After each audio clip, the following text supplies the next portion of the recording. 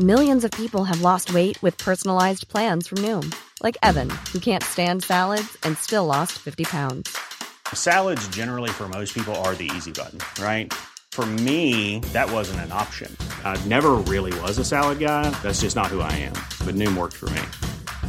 Get your personalized plan today at Noom.com. Real Noom user compensated to provide their story. In 4 weeks, the typical Noom user can expect to lose 1 to 2 pounds per week. Individual results may vary. Millions of people have lost weight with personalized plans from Noom. Like Evan, who can't stand salads and still lost 50 pounds. Salads generally for most people are the easy button, right? For me, that wasn't an option. I never really was a salad guy. That's just not who I am. But Noom worked for me. Get your personalized plan today at Noom.com. Real Noom user compensated to provide their story. In 4 weeks, the typical Noom user can expect to lose 1 to 2 pounds per week. Individual results may vary.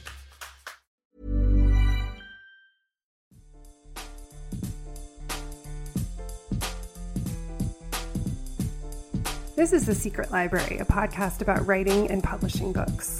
I'm Caroline Donahue, a life coach who works with writers, and I'm here to tell you this is your year. It's time to stop waiting and start writing. This episode of The Secret Library podcast is brought to you by Scrivener. Get 20% off the desktop software by using the code SECRET at literatureandlatte.com. This is episode 45. My guest this week is author, speaker, blogger, and podcast host Katie Dalebout. She is a contributor to Hello Giggles, Refinery 29, and Mind Body Green. And in 2013, she launched the podcast Let It Out, which has included guests in the wellness and lifestyle arena, such as Gabrielle Bernstein, Tara Stiles, and Joe Cross. She's the author of the Amazon bestselling book, Let It Out, A Journey Through Journaling, which was published by Hay House in 2016. She's on a mission to share journaling tools that invoke deeper authenticity and self-awareness. I wanted to have Katie on to talk about both journaling and the process of publishing her book about journaling. We go into the book proposal process, the way she got her publishing deal, which is pretty unusual, and I think it will be really inspiring to you. Enjoy. Hey there, I'm just popping in before we talk to Katie to remind you that registration is currently open for the Coffee Shop Writers Group. You can learn more about the program, which is open to 12 people only, at carolinedonahue.com/coffeeshop. Registration closes on April 10th, so if you're interested in being a part of the group, I encourage you to check it out today. All right, let's get on with the show. Hey, Katie, thanks so much for coming on the show. Thank you so much for having me, Caroline. It's always fun having somebody who has their own podcast because having been both a host and a guest, I know it's sometimes really fun to be the guest. Do you have that experience? Yes, it is so nice to be the guest. Not that I don't like hosting, but you're actually just catching me off of a week of a lot of hosting. I think I recorded one yesterday. I was about to have two yesterday, but one canceled, one Friday, one Thursday, one Tuesday. So a week of like a bunch. And as you were saying at the beginning, my podcast is really long. So that's like 2 hours plus with each person. And I like it, but you kind of have to be the one to keep the thread going and, land the plane, if you will. So it's kind of nice that that pressure is on you and I get to be in the hot seat, and I totally feel you. Yeah, it's fun. So I wanted to have you on, Katie, because your book, Let It Out, A Journey Through Journaling, came out in 2016. It is 2016, right? I'm like, all the years are blurring together. I'm like, was that only last year? It feels like it's been out longer. Yeah, it hasn't been out a year quite yet, but it seems like it just came out. I keep saying like, I just published a book, but it was a year ago, almost a year ago now. It came out April 1st of 2016, and now it's there. And I wanted to have you on because your book, even itself, bridges two types of writing. The idea of journaling and writing for yourself, as well as writing an actual book. And I think people who are in sort of a self-reflective space or who want to be writers have often done a lot of journaling and are nervous about the process of somebody else seeing their writing. And I'm wondering if you can talk about that, because you had to write a whole book proposal, which is an amazing story in the beginning of the book, that whole process. But you're like a long-term journaler who then became an author. and almost didn't expect that to happen. Yeah, I mean, it's kind of meta. Like, I wrote a book about writing in a way, but I wrote a book about journaling, which to me is a different thing. And I actually wasn't a journaler for my entire life. Like, I wasn't one of those people who, grew up keeping a diary, keeping a journal. I really didn't do that much at all. And then I was going through something where I was, seeing therapists, and I was like getting a lot of help, and I was reading a lot of self-help books at the time, and I was just searching. And nobody told me to do this, but I intuitively was in the self-help section of a bookstore with a gift card. And I was like, okay, which one am I going to read now? Which guru is going to save me? What is going to help me? Is it a diet book? Is it a special cookbook? Is it a self-help book? Is it a spiritual book? And I just was like, ugh, none of these. And I wandered with my gift card out of the self-help section to the stationery section of the bookstore. And I bought myself this colorful journal. And that summer, I just spent writing down my true, real feelings and thoughts my thoughts. I was writing down my thoughts, and I wasn't really writing to anyone. I was kind of writing to this mentor I had, and I was kind of like, these are the emails I wish I could flood her inbox with, but I've already sent her like 12, So that was kind of what it started as. And then it kind of became letters to like my higher self or to God or to the universe. And then it kind of became things that I would want to say to friends or parents or therapists. And it just became real. What I was writing was real. It was my true thoughts. It was like how I was asking myself the question mainly, how are you feeling? And I was answering it honestly, which I hadn't done for years because I was wearing masks about who I thought I should be and what I thought I should say. And at the end of the day, I was working with my therapist or with people in my life, and I wanted them to like me. So I was filtering because I'm a people pleaser, or just not even that. I just wanted to be liked. So I wasn't being completely authentic, completely unfiltered, completely raw. And so I wasn't saying, the really dark thoughts I was having. I was too afraid to say, so I was filtering them a bit. And I wasn't even saying the really bright light thoughts I was having, like my lofty goals, because I didn't want those judged either. But in my journal, when I was writing just for me, when I took the pressure off of sharing it with anyone, I could be that real with myself. And being that real with myself was really cool because then, eventually that led to self-awareness, and then that led to me being able to bring at least some of that into my relationships with other people. So then, how the book kind of came to be, and sorry if I'm kind of talking too long, but basically how the book came to be was, I wanted to write a book. My mentor, had written a bunch of books, and I was really lost. My career was kind of in this malleable place. I had just graduated from college. And I kind of had the idea of like, writing a book would be cool. And then I had this idea of a book I was going to write, which I still might write someday, but I wasn't really inspired by it anymore. And then I kept journaling from, that period when I was like really hitting a bottom till I kind of got better and life kind of became better, but I was still journaling and I was still like recommending it to other people. So like if a friend of mine was kind of like going through something with a relationship or with their body image or with career, with whatever, I would kind of be like, have you tried this thing journaling? And it's kind of weird, but like maybe write down your feelings. And I was met with so much resistance every time I recommended it because it's very polarizing. Some people love it, a lot of people don't, and a lot of people who are new to it are just like, they don't want to spend that much time with themselves. It can be jarring to you.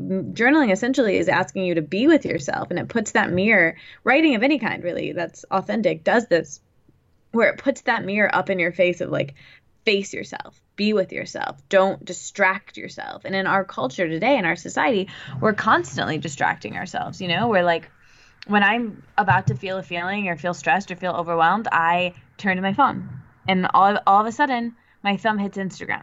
And I start scrolling, right? Or I turn to like, I think I need a snack, or like I'm not hungry. Or I turn to work. I think I need to check my email again, right? Where as if I would just feel the feeling and let it move through me and be with it and process it, I could move on and I could, but we cope instead. And that's okay. Coping mechanisms are fine. But I think doing them with the intentionality of like, I am doing this because I am tuning out of the present moment. I don't want to be in the present moment, so I am turning to my phone I'm highly addicted to, or I'm turning to food, or I'm turning, people turn to relationships, they turn to alcohol, they turn to all sorts of things.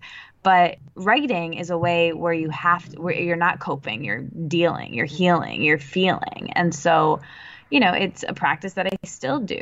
I still journal, and it's something that, I do with more fluidity now, I think. But when I started to recommend it to people and people were resistant to it, I started to give them kind of prompts and questions. And what I said was like, because they were saying, oh, I'm not a writer, I wouldn't have anything to say, really, really overwhelmed by the raw, open, empty page. And so I was like, well, all you have to do is ask yourself a good question and you'll get a good answer. So I was giving them questions, essentially. I was giving them prompts. And anyway, long story short, that ended up, or a very long story, that ended up becoming a book deal. And I ended up getting to write a book about this, which is, 55 good questions, essentially. They're prompts about getting organized, feeling, healing, revealing things to you. And yeah, it's pretty cool. It is. I'm always fascinated by that statement. I'm not a writer.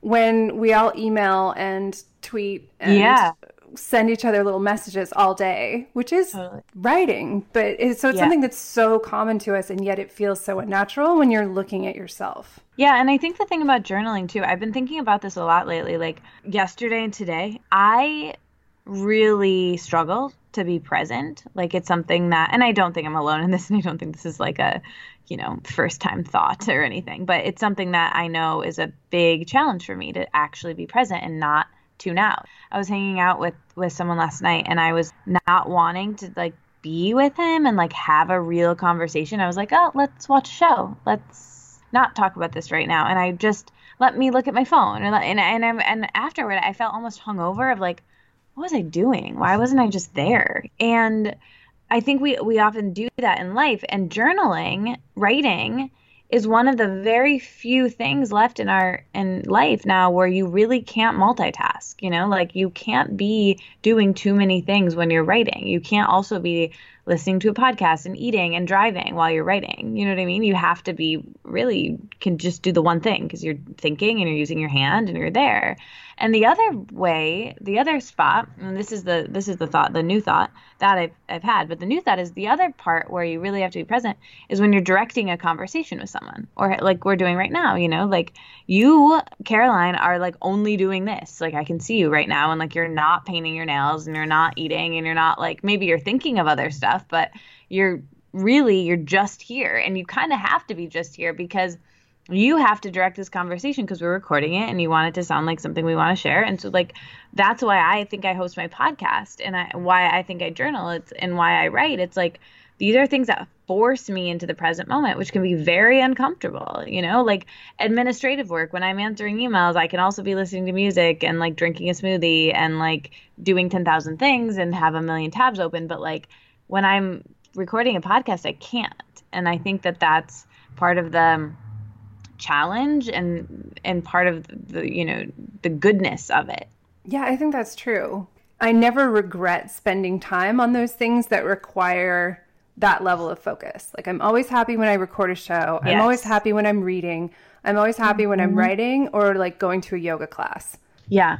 Like, because I'm like, oh, I don't know if I feel like it, but I'm like, that sense of time and that ability of focus, it feels like it almost strengthens muscles, so to speak, even if they're not physical, that allow you to have a better quality of attention, which will then improve your ability to write if that's what you want to do. Totally. I'm like a big fitness class person. Like I love going to fitness classes. And I think the reason I do is, I've never been like a good gym person and I don't even like know what I would do, but that you can kind of multitask. You can like talk to someone and in between things. And, like the 3 times in my life I've gone to a gym, that's what it seems like. Whereas like when you're in a fitness class, you're essentially like paying to lock yourself in a room where you can't leave and have someone tell you what to do.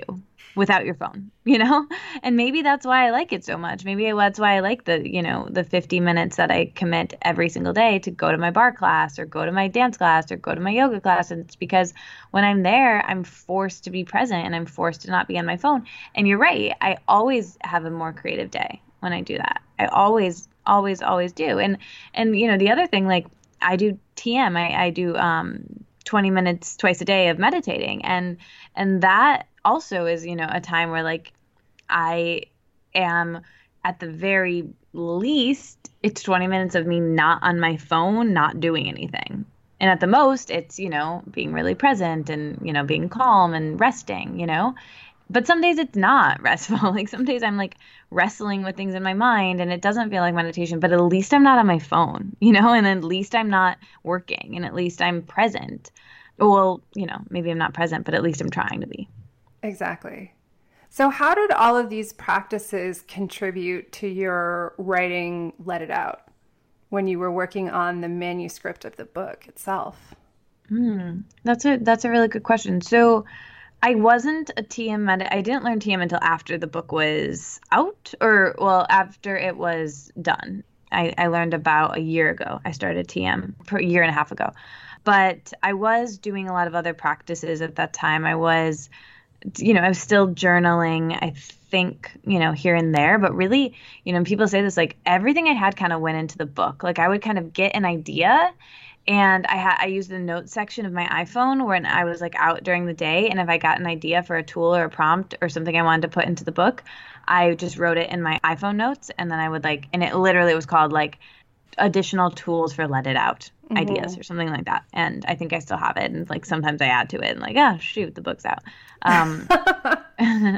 But I would just kind of get inspired. Like everything in the book is inspired by my life or my friends' lives. And anyway, so that's kind of how I got ideas and how I kind of took care of myself while writing it was like, well, first of all, I had a very long deadline and I recommend that to everyone. I am still not a full-time writer. I was working a full-time job, doing a podcast, teaching yoga, trying to have a life, but I didn't really, to be honest. And so I was doing a bunch of things when I got the book deal and I was like, oh, and now I have to write, 40,000 words by a certain day, or I'm going to have to like pay a bunch of money back. Like it was pretty scary. And so I had over a year to submit the manuscript, which seems like a ton of time to people, I know.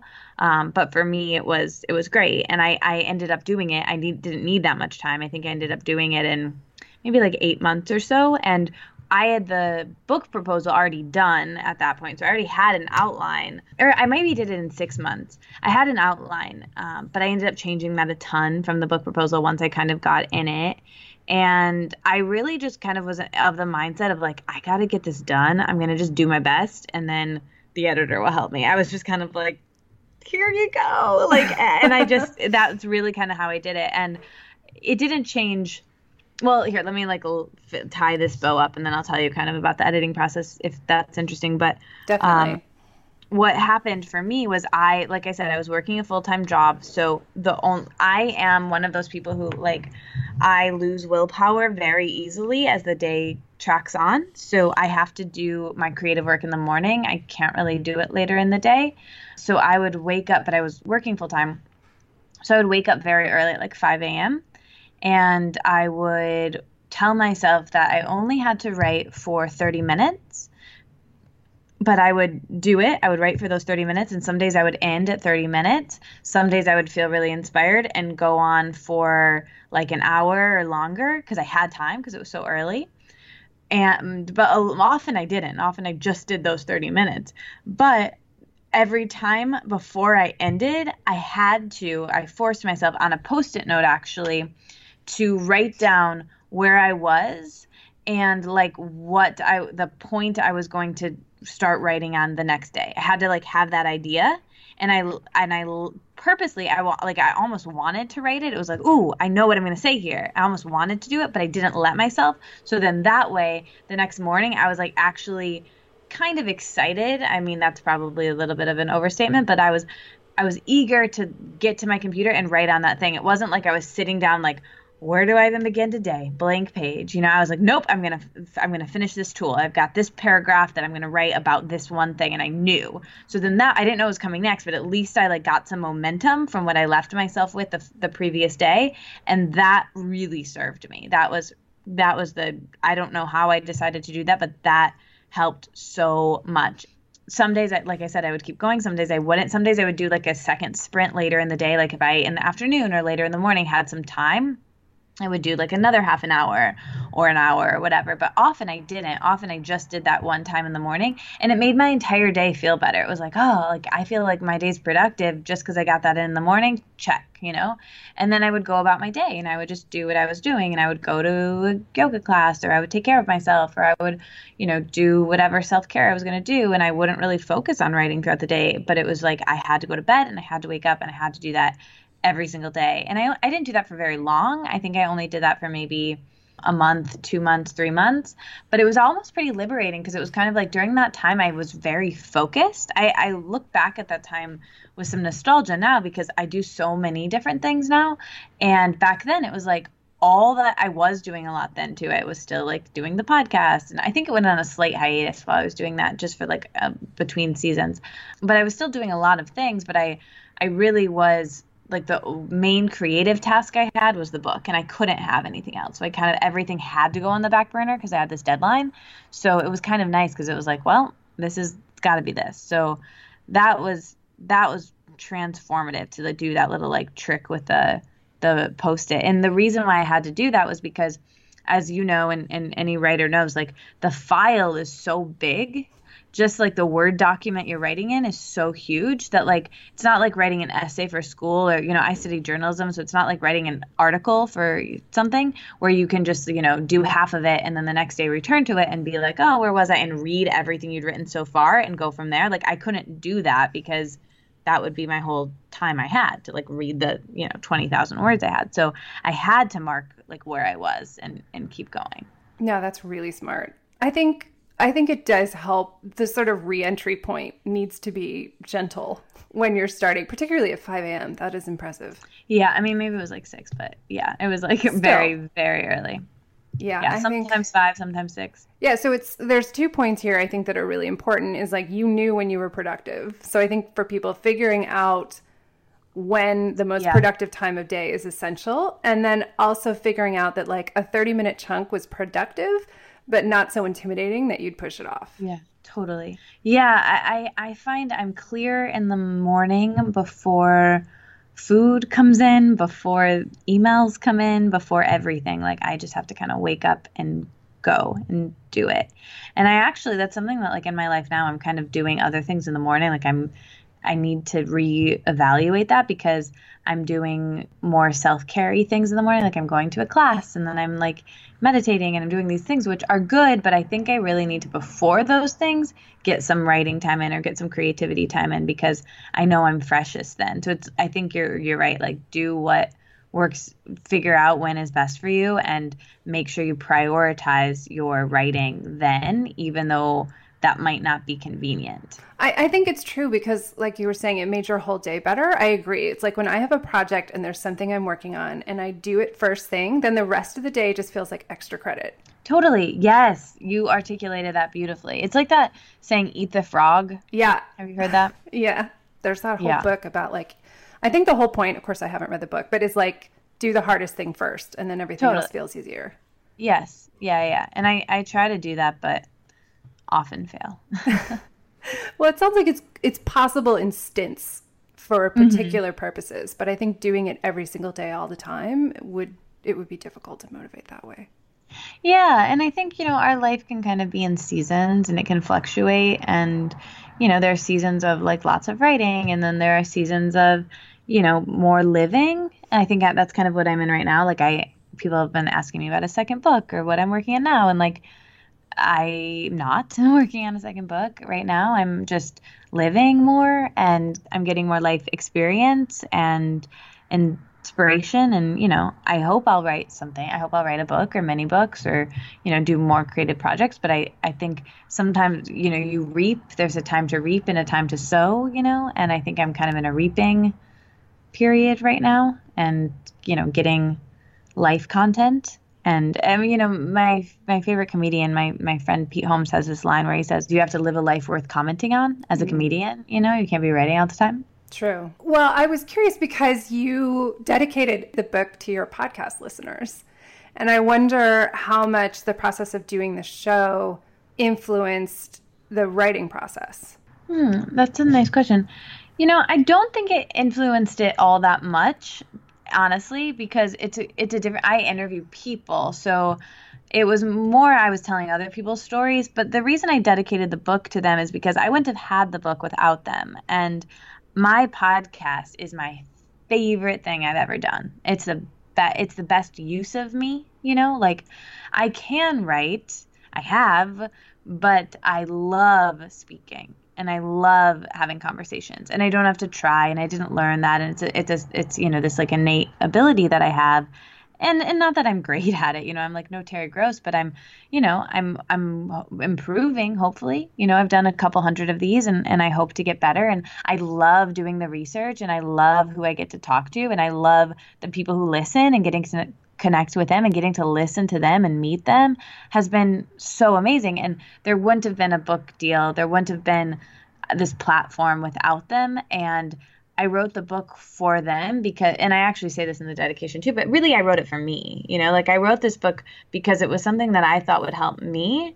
And then they are all similar to me. Every single person I've met who listens to the podcast is like, "Oh, I really connect with this thing that you said," or "I feel like we would be friends," and "I feel like I know you." And the truth is, the people closest to me in my life, my friends, who listen to the podcast, they're like, "Oh yeah, they do know you because that's exactly how you are." Like I really am how I have no filter.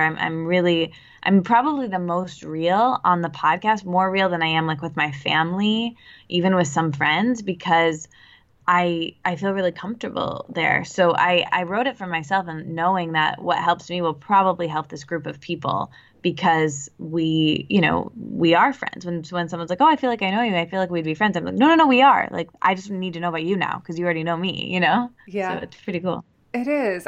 There's a lot about that I agree with in terms of just loving the conversation and the research and connecting with people. And yeah, I think that's true. There is a balance between writing that's the taking in and then the putting out.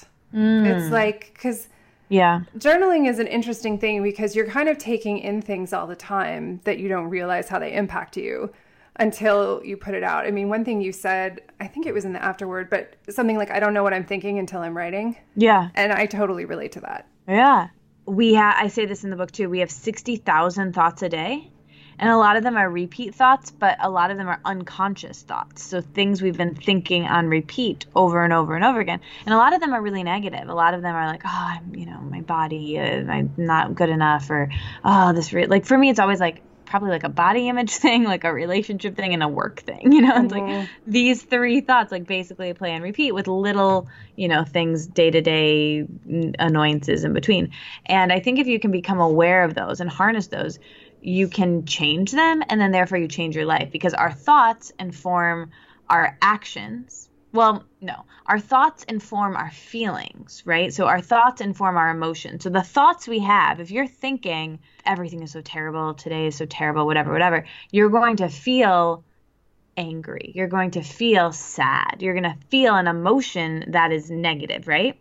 And then when you're feeling in your body a negative emotion, what type of action are you going to take? You're going to be lethargic, or you're going to not take action, or you're going to take an action that's self-harming, or you're going to take an action that's harming someone else. You're going to that sadness is going to turn to anger, and those are the actions you're going to take. And then your actions inform what your life is. So that's why when, we say thoughts become things, or we say that your thoughts inform your reality, that's how it happens. That breaks it down of it's not just you think something and then that's your life. It's no, you think something, and what you think makes you feel a certain way, and how you feel informs the actions you take, and the actions you take informs how your life becomes. And so that's how your thoughts are so important. So journaling is helpful to first have that awareness of what the thoughts even are.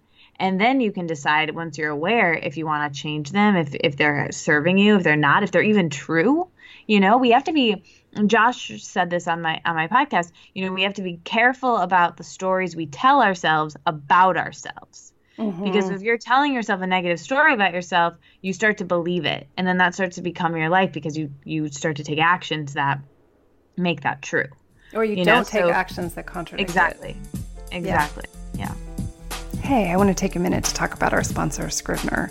And I want to share a story from a listener who said that once she downloaded Scrivener and started exploring and playing with it, she said, "Oh, I really feel like I can write my book now," which made me very happy and, of course, made Scrivener very happy when I shared the story with them. I want to bring that up because I think working on a book proposal like Katie has done and is talking about in this episode to get her book published is so much easier in a platform like Scrivener, where you can, inside the software, separate out each section that you need to work on as part of the book proposal and then dive in where and when you want to keep moving forward on each of those sections. It's so much easier to see the sections visually and to dive in to each of them separately, rather than having to scroll and scroll and scroll through the program to find it.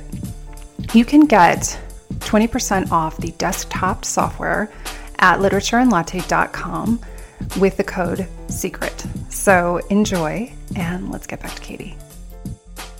So how did this play out in the editing process? Because I think it's like we have these feelings, or at least people I know who talk about writing too. It's like writing is joyful, and then the editing is like, ugh. And then there's this self-editing that happens, and like the critical voice and all of those kind of things that can come up. So how was the editing process for you? It was like a little bit tumultuous at first. The first thing I did, so I hired a copy editor to just copy edit my manuscript before I even submitted it to my publisher, because I'd never written a book before. It took a lot of the pressure off me to like make it perfect, and I could just write it, and then I knew someone was going to go through and at least get the typos out before I sent it. So that's the first thing I did. I finished the manuscript, then I sent it to her. She took all the typos out, basically. That's all she did. And that was the best money I ever spent. It was worth every penny to just like do that. That was outside of, I used my book advance to buy that because it was just important to me. And I remember like she had like a few comments, like that wasn't what I paid her for. I mostly just paid her to like copy edit. But I was kind of expecting her to be like, "This is amazing and wonderful. It's going to be a New York Times bestseller." And she didn't say that. And that was like a hit. That was like, "Do you like it? Like, what do you think?" But she, she was like, "Oh, this line is really beautiful," or, but that was kind of it. Like, there wasn't too much. And that was like jarring to me, because I think I just expected like rainbows and butterflies and like what happens when you win solitaire to like happen when I got the email back, but I didn't. And so that kind of primed me for like what the next real phase of editing would be like, because I think I just kind of lowered my expectations. And so then when I sent it to my editor, my publisher is Hay House, and my editor at Hay House is so cool. Her name is Lindsay. She is amazing. She and I like became friends. Like, we just got along really well. We had like a phone conversation before she even got my manuscript, and she was just great. I just absolutely loved her. So then when I sent the manuscript in, she gave me some, kind of interim feedback a little bit, and then sent it back with like a letter. I think that's probably pretty standard, of like what she was expecting, as well as, like a full thing of track changes that I needed to fix. And this letter was like, I don't know, maybe 10 pages long of like things that she wanted to change, and things that like, and some of them are really little, like, "Hey, I think that, there should be more tools in this section, and let's move this tool to there." A lot of it was just moving things around. It was honestly just moving things around, structurally, like changing things, but it wasn't really asking me to redo it. And then a couple other things were like, "This tool just isn't strong, redo it," or like, "This doesn't make sense. What do you mean here?" There's just so much. There were so many edits, and I am so grateful for all of them now. But at the time, it just felt like, I agree with everything you're saying, Lindsay. You are a really amazing editor, and I want to just be able to like be like Sabrina the Teenage Witch and like put my finger out and make all of them. And I was almost kind of like, "Can you do it? Like, these are all great. Can you do it for me?" But it like wasn't that A was not the deal, and B, and I sound so lazy that I even wanted that, but that was like my initial thought, if I'm honest. And that I couldn't even have someone do it because she was like, this needs to sound a bit more like your voice, or can you add a little bit more of your story in here? Can you be a little bit more specific there? And can you give an example here? Like, that's what it was. It was all like, only I could do this, and I had to do this. But it was a lot of work and it was a lot of time. And I had just spent a lot of work and a lot of time writing it, So it was like, there's nothing like having to redo work you've already done, like that is always more frustrating than doing something the first time, no matter what your field is. And so it seemed like a lot. And I had a lot on my plate at the time, which was, my podcast, my full-time job, like teaching yoga, all of these things I was doing. So it was a lot. I remember like getting the edits back and like talking to my mom, and it's like, I just want to crawl under the table and cry. And that's when I really implemented that system of like, in the morning, I'm going to wake up, and I went back to the exact same thing I did when I was writing the book. And I did edits for half an hour. And then when I was done, I like checked off each one that I did. And then I had that 10-page document printed out, and then I would like mark, okay, tomorrow I'm starting on page 7 and I'm going to do the next one that she says. And I would always like have like, okay, this idea, I always marked what I was doing next. And I went back to that system, and, it took me a while. I think I had to ask for an extension once with like getting, a draft back to her, but it ended up working out, and it all ended up being okay. But I had time. I think that's another thing. Like, if you can, ask for time. Like, I remember being like, oh yeah, I can do these in a month. And then being like, oh no. But I was like, I need a little more time. So always ask for more time than you think you need. If you get it done early, great. But like that's something I would give people as advice. That makes sense. And how long was the timeline between when you initially submitted the book and when you got these edits back? I submitted it early. And I got an email back from my publisher being like, Lindsay, your editor cannot even look at these for like 3 months or 6 months or something like that, because I forget what it was, but it was a long time, because she was actually working on Wayne Dyer's last book. She was like editing that. And so she was like, you weren't on the schedule for her until it was due, and you submitted it early, which is fine, but she's not even going to be able to look at it until then. And then not only that, she was behind on projects. So like, even when it was due, I was a first time author, she had these things were more, relevant or more pertinent. And so so I think I had like maybe 6 months. And during that time, I was like, balls in their court, I can do whatever. And so I wasn't writing at all. What I did during that time was I wrote a second book proposal, which I actually like don't want to do anything with now, but I was like, oh, this is balls in their court, I'm going to do something else. And so I wrote a new book proposal. But anyway, that's kind of what the timeline that I had. So did you give up on the other book proposal because you're just not interested in it anymore, or it just doesn't feel like a fit?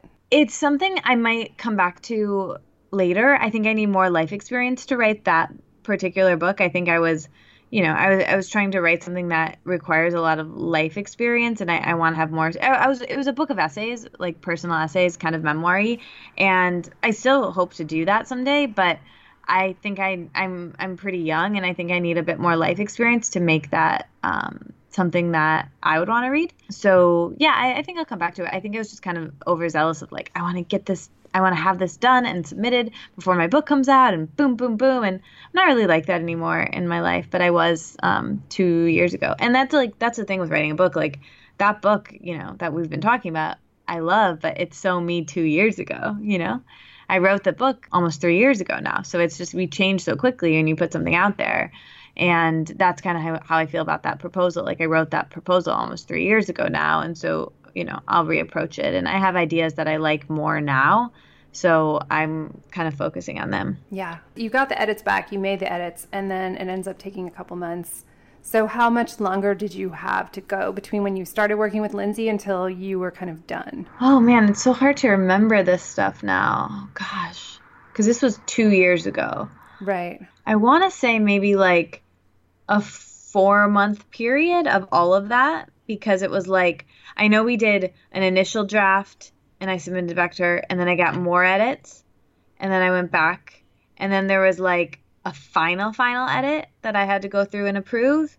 And then it was like I forget what it's called.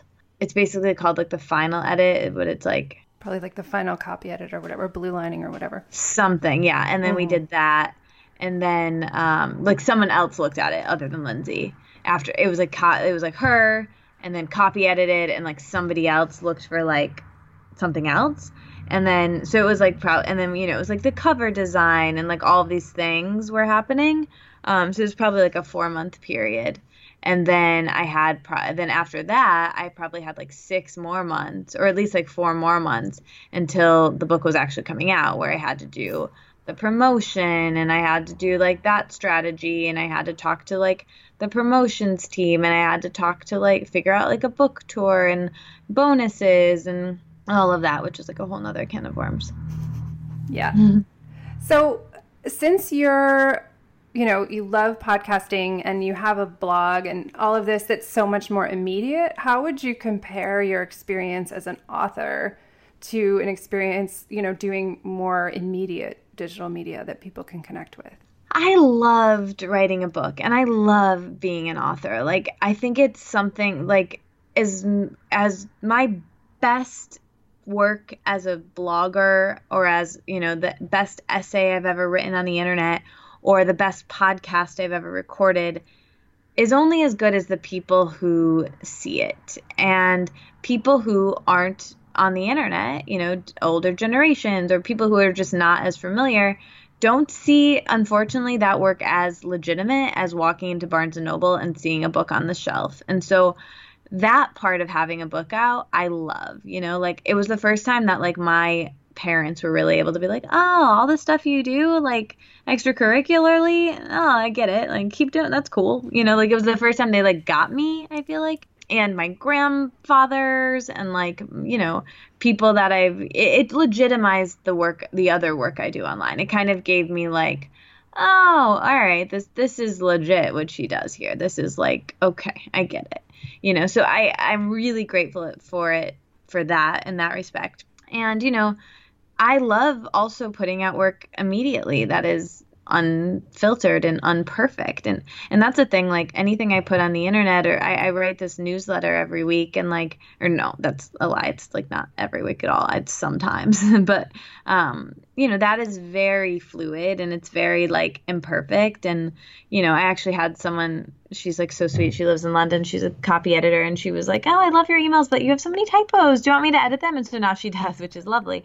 But yeah, it's something that I love doing the immediate. I love having that outlet of like, oh, cool. I have this little group, this community that I can share things real time with and get feedback real time. And like, that's pretty fun. And I enjoy that. But it is really nice to have the legitimacy of having the book out in the world, and it's done and I can't touch it, is like a special thing that I'm really grateful I've had that experience, and having had that experience, I really want to have it again, and I hope that I do. Yeah. It sounds like they all work really well together. Yeah, I like having both options. Definitely. Yeah. So I'm curious about how you think the journaling process served you as you were writing the book. Did you find you were journaling less, or did it help you in any particular way to be journaling while you were working on the book? It's so hard to remember, to be honest. Like, I'm so sorry. It's so hard to remember because it was so long ago. I don't know. I think I got a lot of ideas for me because I was writing a book about journaling. So I would essentially like try all of these exercises that I was like making up, or I was like getting from other places, or and the exercises in my book are inspired by all sorts of things. Like there's an episode, or there is a tool that is inspired by an episode of Seinfeld. There's a tool that's inspired by my favorite movie. There's a tool that's inspired by, Julia Cameron's book. Like there's tools inspired by all these different things, and I would try them, and I would like try them again, and I would do them consistently to be like, does this work for me, or like will this work for other people? How does this go down? And I would make up all of the tools in there, the ones that aren't inspired by anything that I just straight up made up, were all things I was wrestling with my life. Like there's, relationship tools that are like very clearly the relationship issue that I was having, that I was like, how can I use journaling to help me with this? What questions would I want to ask myself? And I did it and I tried it, and then I would, send it to friends going through the same thing, and then it ended up in the book, So that's kind of how everything happened, was like, this is something I'm wrestling with. Is there a journaling tool for this? Let me try it. All right, cool. Let me keep doing this, and then let's put it in the book. So like there's a tool about like dreams and dream journaling, and I was like I was having a lot of like issues with my dreams and my sleep at the time, and I like learned a lot about it, and I did a lot of research, and then I like wrote a tool about that, and there's again, hard to remember because this was like so long ago, but it was everything in there is straight. If you read that book and you know me, or you like don't know me and you want to know me, like I am bleeding all over in that book. Like it is just like, it sounds like it maybe is like someone else or a friend, but like it all was me, it was all what was going on in my life at that moment in time, which is another cool thing to have out there. Yeah. And it sounds like you've had practice in putting yourself and being so authentic on the podcast and in your writing online. But is there did you have any like vulnerability hangover from the book being out? Yeah, that's a good question. I thought that I would, in the intro, I kind of like tell my story and kind of like more about myself. And I had already written a couple essays on the internet that I felt more vulnerable to share, because it was kind of the first time I was talking about like my eating disorder and, things about myself that got enough eyes on them that like my family would also see. And so that had already happened about like 6 months before the book came out. And so I was kind of like, oh, all right, that was fine. They like kind of knew that was out there, and that was kind of over. And then when the book came out, there wasn't really anything too surprising in there. And I remember thinking like the night before it came out, like, oh my God, everyone's going to know everything tomorrow, but then nothing really happened. Like, I don't know if people like didn't read it fully, or like the people who followed me on the internet didn't have any too big surprises, because I kind of talk about this stuff. And, my family, like, I think they kind of read it, but I don't think they like did the exercises or cared to like do any of that. So like, they didn't probably get to the points where I talk about some more dark things in the back, or like they didn't really, or put two and two together that it was like stuff that had happened to me, So I think they kind of probably like read the intro and some of the tools and were like, oh, this is cool. Good thing that Katie does. Like, that's cool. It's in Barnes & Noble. Goodbye, And so I remember thinking like, oh my gosh, like my uncle and my mom and they're going to know all this stuff about me. But like, nobody said anything, or maybe they saw it and they just were kind of like, oh, cool. I don't want to talk about this, So I don't know. I didn't end up having the vulnerability. Also, the book is not a memoir. Like there's a lot of me in it, but I also I'm very careful to not come off as a guru. I'm very careful to not, like, I'm not a journaling expert. I'm a journaling cheerleader. I'm a journaling enthusiast. It's something that helps me and I want to share. But these are just like things I made up that work for me. And now that the book's been out, I can say with validity, work for other people. But it was really just like, this is a creative idea I had. I'm going to try to pursue it. I don't know anything. I'm in my 20s. So therefore, that means I'd know nothing, because you know nothing in your 20s. You're constantly learning and growing. And I get that now. When I started the book, I didn't. I thought that I knew everything, which is a sign of being in your early 20s, because you think you know everything. Whereas now I'm in my like later 20s and I realize that I don't. And so that's the thing. That's it right there. It was just like, I don't know anything. I thought I did. Here's, some things I've learned so far, so far as I can, being 24 years old, That's great. Yeah. Well, I hope that we get to hear about your next book before too long, but that you do get a nice solid break and that you're not going to wipe yourself out in the meantime. Thank you so much. Yeah, I've been pretty, kind of frustrated and hard on myself. I'd like to focus on one writing project. And, for people, if they listen to my podcast, they would know this, because I've been constantly like wrestling with the fact of kind of feeling like a master of none, of like unfocused and doing so many things and not really mastering anything. And I want to get back to writing. I've never studied writing in a way that at the level that I would want to. So I'd love to go to grad school, and I would love to study it more, and I'd love to learn more. And I also love to, get more life experience to have more content to write about, which is, I have some really big life changes happening in my life right now. And so, I think getting that content is really what I'm focusing on right now. And then I hope that makes my work more interesting and, whenever that is. Well, I think as long as your life is satisfying to you, then, and that your audience is so many people who relate, I think it will be. I hope so. Thank you. Thanks so much for coming on. It's been wonderful talking to you. Oh, it's been so wonderful being here with you. And thank you so much for having me. This is really fun. Thank you for listening to the Secret Library podcast. The show is produced by me, Caroline Donahue, and Frederick Barry McWilliams Jr., my tireless audio engineer.